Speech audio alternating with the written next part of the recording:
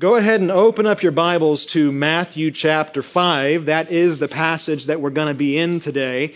We introduced this text by going through the better part of Matthew chapter 4 quite some time ago, because we took a week off to go camping in Sequoia. Then we were off for 5 weeks in July, and now we're coming back to Matthew 5 after having introduced it way back towards the end of June. And I've been waiting for that amount of time to come before you with this message and the series that we're jumping off here in the Sermon on the Mount for that long of a period of time. And for a preacher, that's kind of like being asked to hold your breath underwater for, half an hour, and that's just painful. So I am so grateful to be able to open up the Word of God with you this morning to Matthew chapter 5 and jump off into this text, which really is, in many ways, the greatest highlight of Christ's teaching ministry, the Sermon on the Mount. And it is an absolutely profound text that is going to take us some time to go through, and I am very eager to jump into it. I was looking this morning, and it looks like Pastor John preached this text exactly 40 years ago this year for the first time. And then he came back, circled around, and did it again exactly 20 years ago this time. So it was 1978, then 1998, and I think as a church, we have not yet gone back through this passage in at least 20 years. If you were here for Pastor John's last series, raise your hand. Has anybody heard the Sermon on the Mount here at Grace Church before? Okay. Anybody who was here for the very first time that he went through it? Anybody who's willing to admit that they were here for the first time? Irv Buznitz and Karen, very good. Well, it's been a while, and that's part of the reason why I'm so eager to jump back into this. It's the life of Christ. It's the greatest portion of his teaching, and it's such a profound section of Scripture. As I was going through Pastor John's book, his commentary on the Sermon on the Mount, I noticed that he quoted so often from a guy named Thomas Watson. And every other page, it seems like there was this Thomas Watson quote sprinkled in there. I thought, well, if John's going to quote from him this much, then I should probably go back and read the whole book myself, because apparently it was pretty good. It reached the bar of MacArthur quotations. So over the month of July, while we had the time off, I went back and read Thomas Watson, who was a Puritan, his exposition of Matthew 5, 1 through 10. It's about a 350-page book on these 10 verses, and at first I thought, how in the world do you write 350 pages on 10 verses? And then I remembered that he's a Puritan. But as far as the Puritans go, he's one of the more accessible Puritans, very readable, able to be understood without having to stop every other sentence and think, now, what did he just say? It's really, really, really a profound book. It was one of those books that in my own Goodreads account, it's one of only a couple this year that got 5 stars, right? It's really one of the best books that I've read, not only this year, but really, I think, one of the best books I've ever read. Just a profound book that really exposit deeply the Beatitudes. And I was so encouraged by reading it. And if you get the chance to read it, I promise you that he will treat this far more thoroughly than I'm going to have the time to do. But really, really a good book. If you hadn't read that, go ahead and do it. But I found myself asking the question as I opened up my Bible for the first time to this text, why are the Beatitudes so famous?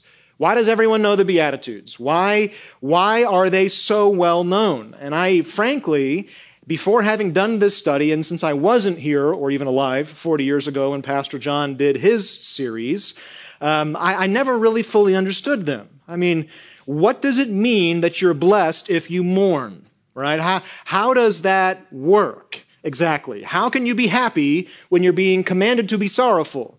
And why is it that the poor inherit the kingdom? Am I supposed to go take a vow of poverty? I just don't understand these things. And the Beatitudes can indeed be hard to square with life if you don't take the time to unravel them. Are they just a bunch of random statements, or are they driving somewhere and trying to make a point? But once you've really unraveled these statements, you find that they are very important, that they are very significant in the life of the believer, because they establish Jesus' expectations for his followers. Really, the Beatitudes and the whole Sermon on the Mount, but this section specifically, it really is like the Constitution for the Christian life. It's really the section of Scripture that outlines, here is what is expected of the follower of Jesus Christ. Out of the mouth of Jesus himself, This is what he expects the life of his follower to look like. Now, these are not like the spiritual gifts. You don't get one of these that's given to you by the Spirit of God and then just kind of move along, right? It's not like that. It's not as though you're going to have one but not the others. Really, these statements all build upon each other, and they all must be present in some fashion in the life of the believer.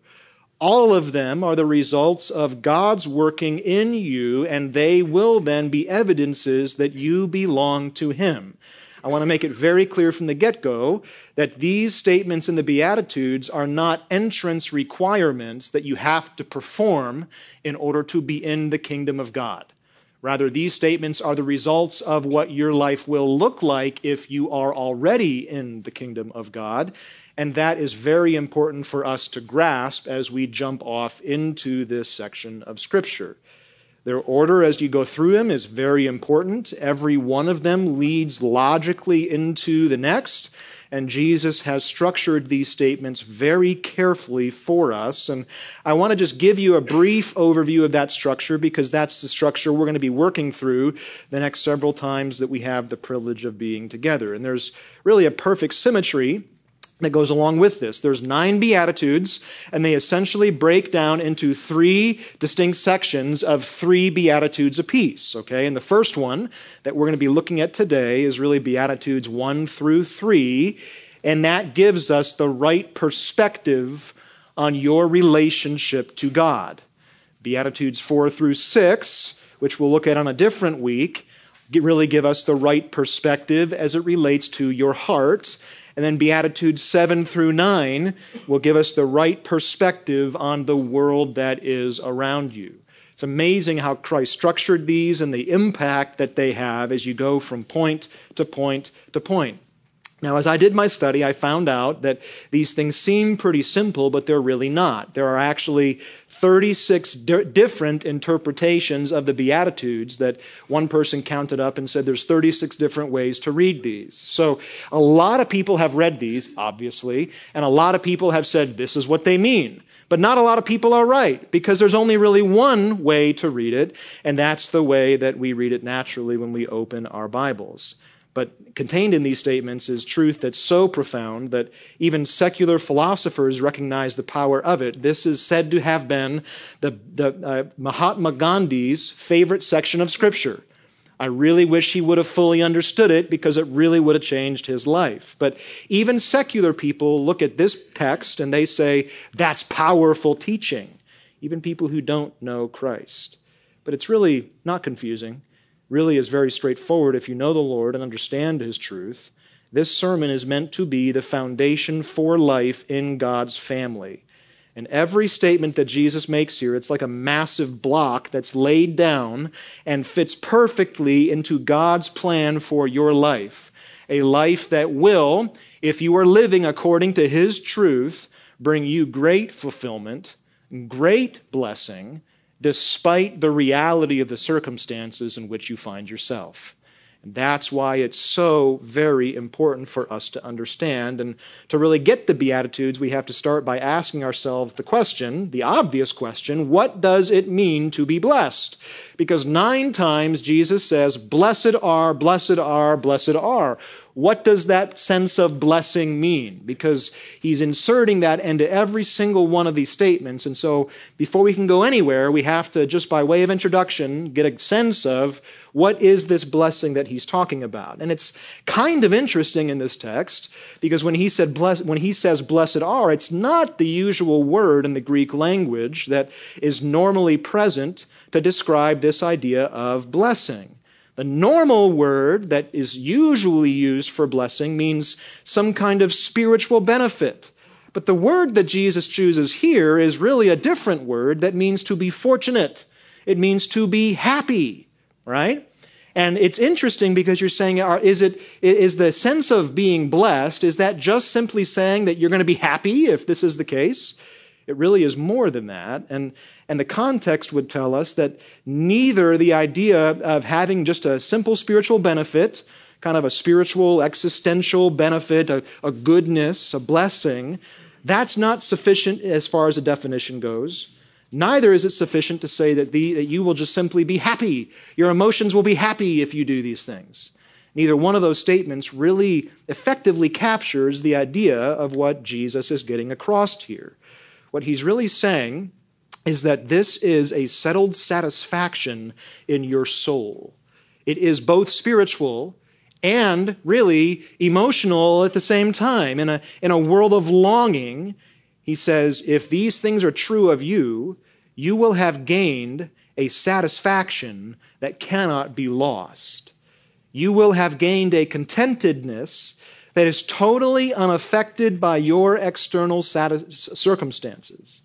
This blessedness that he's referring to here, it's talking about the satisfaction and therefore the resulting happiness that comes from finding your ultimate satisfaction in the only person who can satisfy you.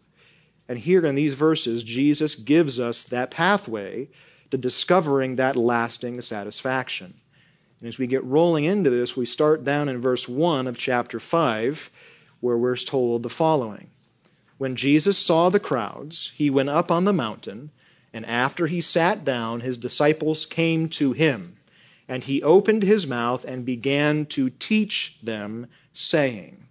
Now we know, because we looked at it 7 weeks ago, that Jesus has already called his disciples, and the crowds are beginning to hear about him, and they're beginning to come follow him, and they want to hear what all the fuss is about. So Jesus, we're told here, calls his disciples, and he sees the very large crowd around him, and he realizes and knows that it's time to explain the nature of life in God's economy. How does life in the kingdom of God work? And the picture that's given to us here in verses 1 and 2 is Jesus up on a hillside. And if you've been to Israel, you can picture it in your mind. There's these hillsides that rush straight down into the Sea of Galilee, right? They're hot, they're sunbaked, they're covered in grass. And in the springtime, they're covered in flowers with the royal blue sky and the water that's down below. A very picturesque sort of a setting. There's very few places in the world that are more beautiful than Galilee in the spring. And these great crowds have gathered around him, and we're told that there on that mountaintop, Jesus sits down with that view before him, and he gathers his disciples immediately around him, with the great crowd of people stretching beyond the immediate circle of his disciple. And then we're told in verse 2 that, and I love this, he opens his mouth and begins to teach. And that statement seems so innocuous on the front end, right? He just opened his mouth and started to talk. And then what comes out is this powerful, power-packed punching, all these statements. It's amazing. I mean, imagine being there in that setting and hearing the words of God's expectations for you coming out of the mouth of God himself. They're pouring out of him and bringing clarity, bringing salvation, bringing finally an understanding, bing, of what God expects from us. And he starts at the very beginning. He starts in verse 3 with the first beatitude that tells us exactly what it means to have a relationship with God. And that is really, as I already said, the point of Beatitudes 1, 2, and 3, and that is the point of our time together this morning. In order to have a relationship with God, Jesus tells us, first and foremost, you must grasp and understand and recognize your bankruptcy before God. In order to understand, in order to have a relationship with him, you must see and grasp your bankruptcy before him. And then in these first 3 Beatitudes, he gives us 3 critical steps that will help unveil our bankruptcy. First, in verse 3, this is the first Beatitude here, he tells us, you must realize your poverty. Realize your poverty. And this is where it all begins. He's not calling for us here in verse 3. Well, let me read it for us. I haven't done that yet. He says, blessed are the poor in spirit, for theirs is the kingdom of heaven. First words out of his mouth, right out the chute. He's not calling us here to take a vow of poverty, and this has often been misunderstood throughout human history. There once was a Roman emperor named Julian the Apostate, right? Based on that title, you can pretty much tell where he stands as opposed to the kingdom of God. And he was a very wicked soul. very wicked indeed. And he persecuted believers, he killed them, in all sorts of horrible ways. History makes no mistake about exactly what he did, but we're told that he was said to have read this verse at some point and having then begun to intentionally confiscate all the Christians' property in his kingdom, so that he could make them destitute. And his statement, ironically, was the following: I'm simply doing what they need to have done in order for them to inherit the kingdom of God. Make them destitute, make them poor. Therefore, am I really not doing what they want me to do all along? As he gathers all of their property into himself. That's not what Jesus is saying here. He's not saying you must be poor to be in the kingdom of God. He's saying you must be poor in spirit. And that's a very important distinction. You say, well, what's he saying? What he's saying is very simple. He's saying this. This is a call for you to see yourself the way that God sees you.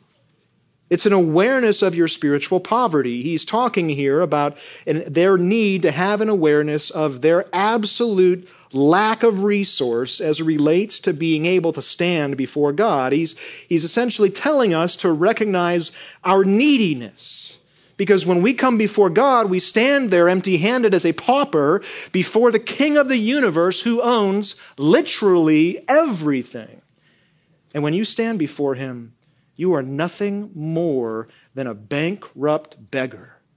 And Jesus says, if you would inherit the kingdom of God, you must start by recognizing this. You must see yourself the way that God sees you. You see, this was important to the people Jesus was talking to because they were coming to him with their treasure chests all filled up with their good works, essentially trying to convince God, look at me. Aren't you impressed? It's almost like a child who is proud of their artwork, and they bring up to you their paper, and there's paint dripping, there's glue smearing, and they say, look at what I've done. I'm going to start a museum now to my own greatness. And you say it might be worthy of the fridge, but it's not worthy of the Getty. They're not going to let you in the door. Nice effort, good try, but it's not good enough to put up as being some kind of model of your greatness. Your best efforts are as nothing. And this was revolutionary to the people that Jesus is now speaking to. The very first statement out of his mouth is something that just blew their minds away. Could not believe it. You see, they were filled up with their account. They were seeking to fill up their account with adherence to God's laws and commands. And Thomas Watson, I'm going to quote him because John MacArthur did, and therefore it must be okay, says this: he who is swollen with an opinion of self-excellency and self-sufficiency is not fit for Christ, because he is already full of himself already. If your hand is full of pebbles, it cannot also at the same time receive gold. Powerful statements. And Jesus is saying here, you must understand your bankruptcy. Turn with me over to Luke chapter 18, because there's a perfect illustration of the difference between one person who is poor in spirit and another who is proud in spirit. Luke 18, verse 9. Jesus also told this parable to some people who were trusted in themselves, that they were righteous and viewed others with contempt, people who were proud in spirit. Jesus says 2 men went up into the temple to pray, one a Pharisee, the other a tax collector. The Pharisee stood and was praying this, I love this, to himself, God. Whoa, that's how he perceives himself. He is his very own God. I thank you that I am not like these other people, swindlers, unjust, adulterers, or even like this tax collector over here, disgusting little puny person. I fast twice a week. I pay tithes of all that I get.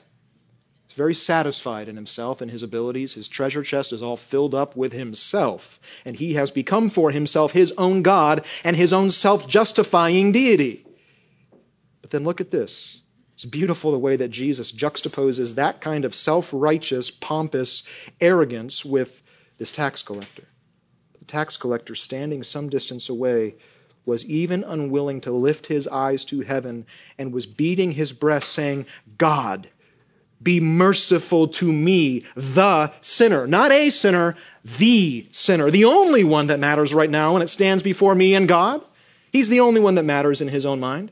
That I recognize that there is no greater sinner than me. And Jesus says, I tell you, this is powerful.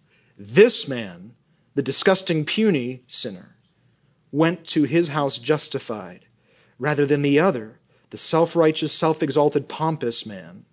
For everyone who exalts himself will be humbled, but he who also humbles himself will be exalted.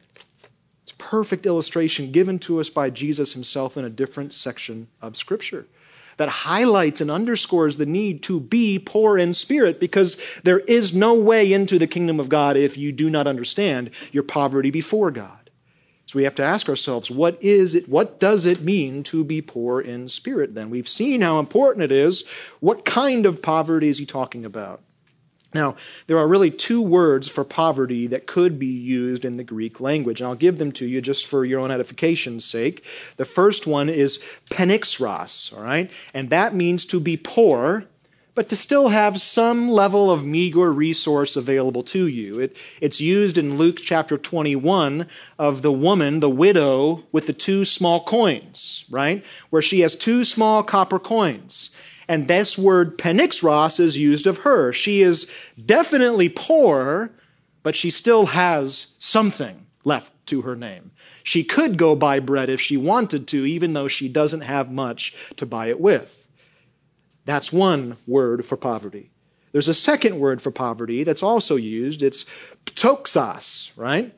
And that word means to be utterly and absolutely destitute, with no property or anything of value to your name. And it's a word that really means to cower or to cringe. And in the meaning of that word, you have the image of what it's trying to describe. It pictures a person who is so destitute that they are forced to ask for charity, and at the same time they shrink back in shame, oftentimes covering their face because they're so ashamed of how destitute they are.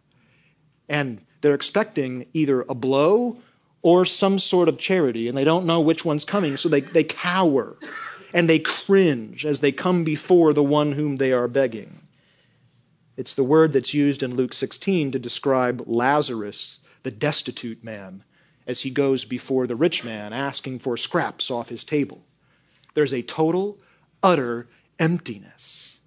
Which one of those words do you think is being used here in verse 3? If you guess the second, ptoxos, the one that says you have absolutely nothing, you'd be right. Because when it comes to mercy and grace, all you can do is beg. When it comes to these commodities, your bank balance reads not dangerously low, it reads absolutely empty, zero. And the implication is that then when you come before the king who owns all, you're going to stand there and recognize exactly what he has and what you don't have, and your desire will be for the riches that he alone can give. Do you have an awareness of your lack? Do you have an awareness of his abundance? And do you have a desire for what he has? You see, you must be aware of your own poverty before you can even begin to formulate a desire for his riches. It's frightening that men could stand before infinite God and never, ever recognize their need. Men who don't see their own poverty of spirit are like the emperor who has no clothes. And until you recognize that you have nothing, you cannot hope to be clothed in the garments of the king's righteousness. You cannot see the worth of Christ until you first understand your own want of him. How do you know a person who is poor in spirit? Well, the proud in spirit will tell you exactly what he has, but the poor in spirit will tell you exactly what he lacks. A person who is poor in spirit, he will do anything to get Christ. The world may call him shameful. They may call him foolish. They may call him unhinged. They may call him wasteful, but it will not matter to him, because he who knows his need will do anything to have that need met. So when it comes to your relationship with God, I ask you this morning, how do you see yourself? Do you see yourself as an abject pauper who is empty apart from Christ, with nothing to give and no right to take or have? Or do you see yourself and your own efforts as having some measure of great value to him and therefore to yourself? Are you the Pharisee who thinks he is something when he is nothing, or are you the tax collector who realizes that he is nothing and in the process gains everything? Instead of clinging to your own riches, you must give up everything. Abandon your delusions of your own ability and cast yourself upon the kindness of the Lord as a broken sinner, unworthy of any kindness whatsoever from his hand. And when you're willing to do that, look at the result here in verse 3. Jesus says, those who are willing to recognize their poverty of spirit will end up inheriting the kingdom of heaven. Here is the great blessing. When you stand before the King and are willing to acknowledge that you have nothing, only then is he willing to give you everything. You must be poor in order to be rich. You must acknowledge that you have nothing before you can get anything. And it's amazing here because you don't just get something, you get everything. You see, external things, items, tokens, status symbols, they cannot satisfy your internal needs because they are of a fundamentally different nature. But instead, when you look to the one who can satisfy your internal needs, you've been filled up to overflowing. And Jesus says, you will therefore be blessed. You will be content. And nothing, no matter your circumstances, will be able to snatch that contentment away. You will be truly satisfied. And so the question before us this morning is, are you willing to trade what Solomon calls those things that are vanity of vanities for what Paul refers to as the peace that passes all understanding? You cannot find the blessing of God until your life has been radically reoriented according to the mind of God. Do you see yourself the way he sees you? And when you do, you'll find life through your relationship to him. You become a co-heir of life with Christ in God, a son of the Father, adoption as his child, granted citizenship into the kingdom with full rights and privileges of what that means. Give up the delusion that you're something and receive his kingdom instead, and that is the beginning of spiritual life. Now, everyone in this room would claim to have some level of relationship with the Lord. It's why we're here on a Sunday worshiping instead of at the beach worshiping ourselves. But still, we are people who like to puff and to preen and to seek to always show our good side, not only to one another, but to God. And yet the very foundation of our spiritual life, and we cannot miss this, the very foundation of our spiritual life is built upon a different heart that recognizes we are nothing. And everything then about our relationship to God flows out of that understanding. You say, well, I do recognize my poverty. Sometimes I forget how bankrupt I actually am apart from Christ. But what now? What's next? What's the normal reaction to recognizing bankruptcy? It's where Jesus goes next in verse 4. He says, blessed are those who mourn, for they shall be comforted. The second step in establishing this relationship with God the right way is to have a reaction of sorrow to your bankruptcy. Now, this is kind of a normal response, right? We can go all the way back in history to the 1920s, a time called the Roaring Twenties, because they were absolutely affluent. The stock market's going crazy. The nation is expanding. People are blowing through cash. And all of it comes to a screeching halt on Black Tuesday in 1929. The stock market crashes, and we see what's now called the Great Depression having been kicked off. In retrospect, we see how horrible it was for the economy of the people. A seismic shift that happened in the nation. Millions of people were ruined, put out of work, living on the street, and some of them could not stand the newfound realization that they had been reduced from rags to riches. One of them, history tells us, a young man named Little, shot and killed himself, and he left behind a note along with 4 cents. It's all he had. And he directed in his note that my body should go to science, my soul to the Secretary of Treasury, and sympathy to my creditors. Right? You say, wow, that's pretty desperate. What happened to that man? Why was he in such a state of absolute despair? Because he could not cope with the recognition that he was a man who was now bankrupt with nothing to his name. And the gnawing realization of that reality so crushed him and made him profoundly empty. His sorrow was so great, he was driven to the point of taking his own life. You see, sorrow, mourning, it is the natural response to the understanding that you are nothing. And this is really the hardest of the Beatitudes for us to understand here. What do you mean I'm blessed if I mourn? How can I be happy if I'm commanded to be sorrowful? Because when you recognize your bankruptcy, there's a whole lot of different ways that you can respond. The hypocrite responds to his own bankruptcy by trying to kick things into high gear. He says, bootstrap this thing up, I can do better. If I'm bankrupt and I recognize that I'm bankrupt, I will make myself great once more. I will be rich upon the back of my own merits. That's the hypocrite. The atheist looks at his own bankruptcy and he says, that's clearly not true, and he ignores the reality of his standing before God, and he says, I'm going to replace that God with myself and move the standard. The moralist pretends to be rich. He says, what are you talking about bankruptcy? I'm actually very rich. Look at all the baubles that I've collected around myself that demonstrate my value and my wealth. The agnostic person says, you know what? I'm bankrupt. I know it. I don't care. And they just give up and die. But that's not the response that's given to us here in this text.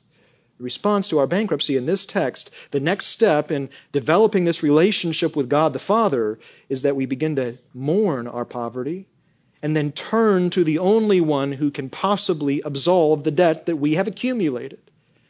How much does your sin and your moral bankruptcy apart from Christ bother you? When you see evidence of sinfulness clinging and cloying to your life, does that bother you and cause you to be sorrowful for your offense against a holy God? Do you mourn the condition of your soul? Because that's the natural response to bankruptcy according to Christ. Now, what does this sorrow look like? 2 Corinthians chapter 7, verse 10 gives it to us. We won't turn there for the sake of time, but it talks about two different types of sorrow. There's a worldly sorrow that leads directly to the pit of hell. And it's a sorrow that says, I'm so sorry that I've lost something, and I'm sorry that I have consequences, and I'm sorry that I've been caught. That's the worldly sorrow that leads to damnation, the text tells us in 2 Corinthians 7. And contrasted with that, there's a godly sorrow that mourns the offense caused against a holy God and the breach of relationship with Him.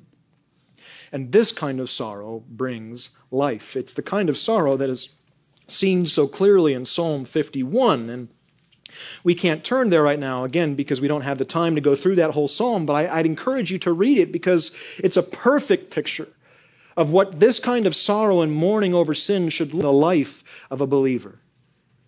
As you go through this text, and as we are, as Christ's followers, commanded to mourn, there are really 9 different words in the Greek language that are used for mourning.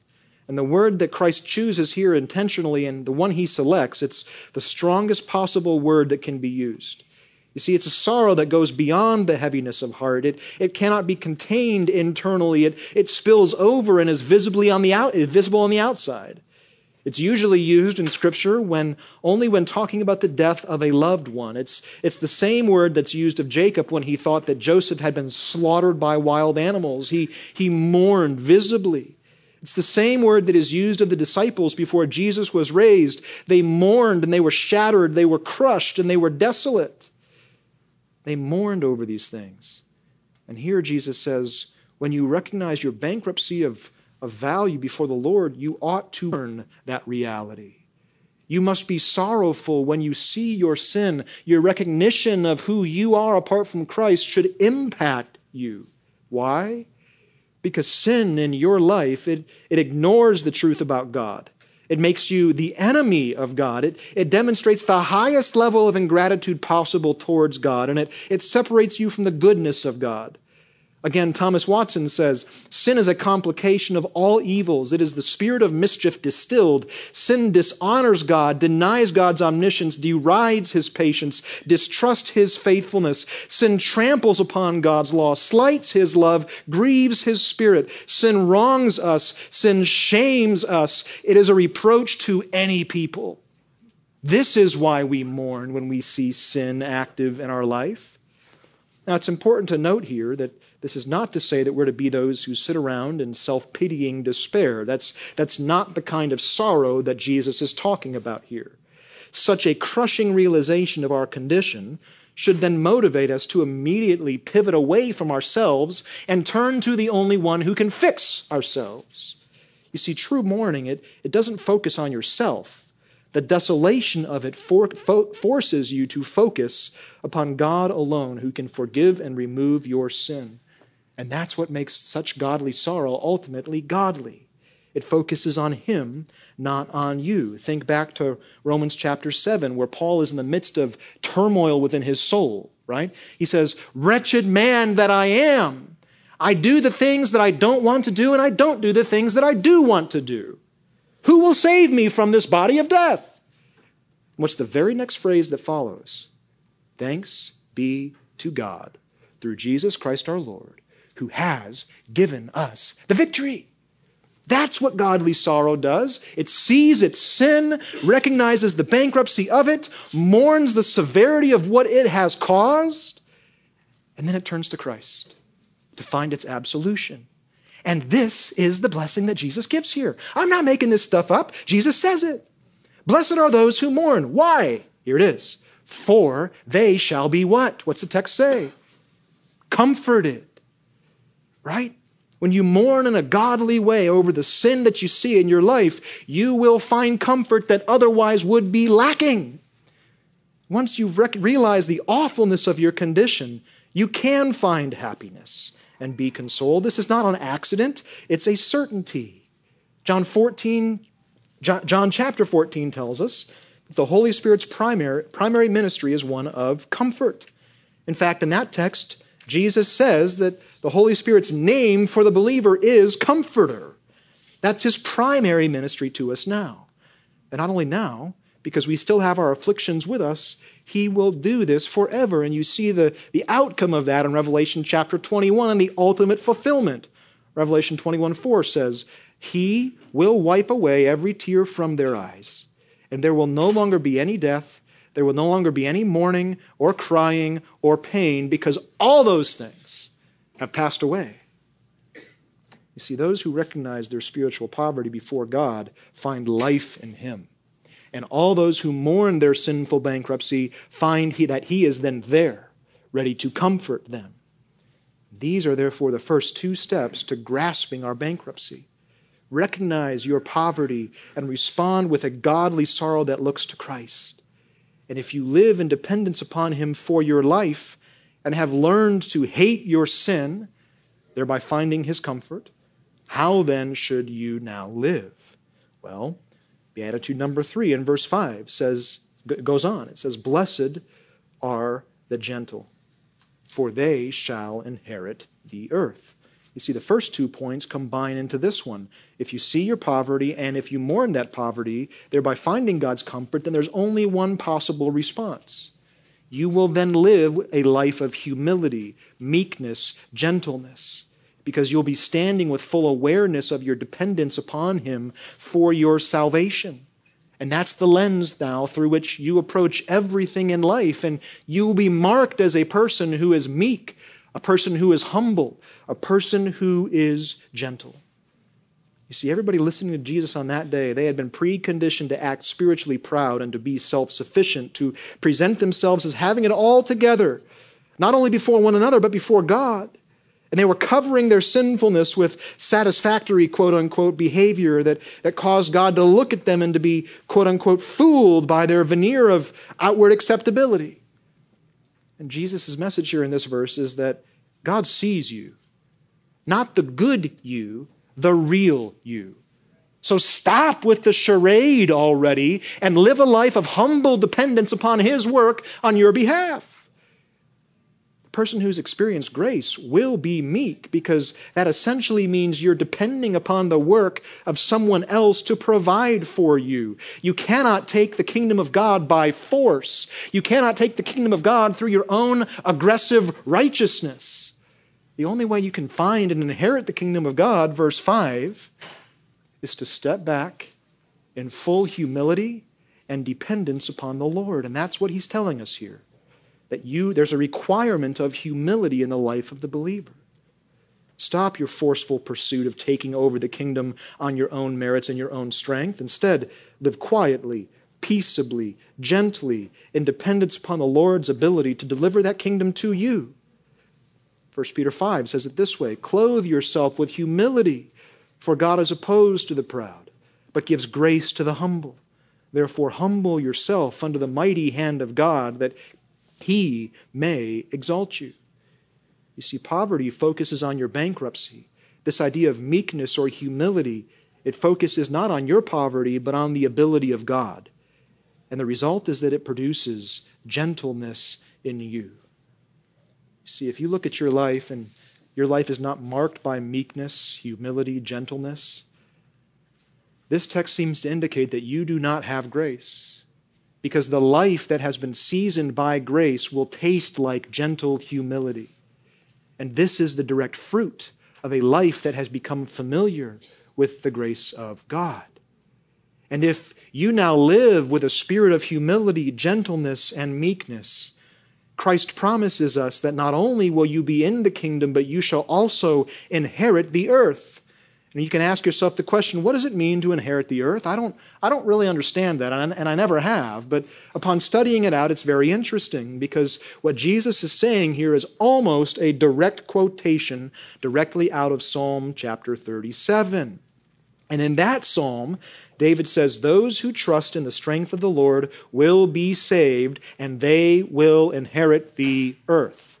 And in that text, inheriting the earth is essentially a way by which David is saying, you will receive the full fulfillment of all of God's covenantal promises to all of His people throughout all of human history.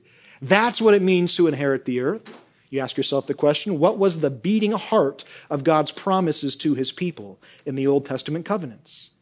It was that they would find full salvation, that they would find His full blessing upon them.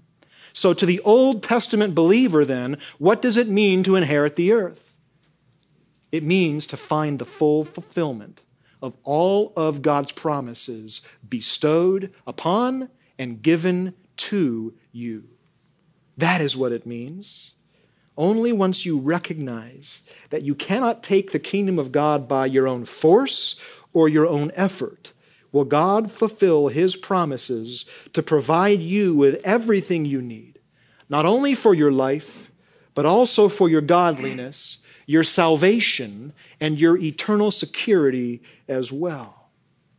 That is what it means to walk humbly before Him in full, meek dependence upon His work rather than your own.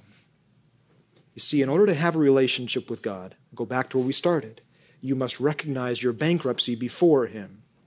So this morning we ask ourselves in conclusion the question, do you see yourself correctly as you really are before the Lord?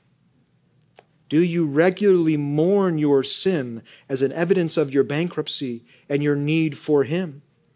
And do you live with a spirit of gentleness that depends upon and manifests the work of God in your life?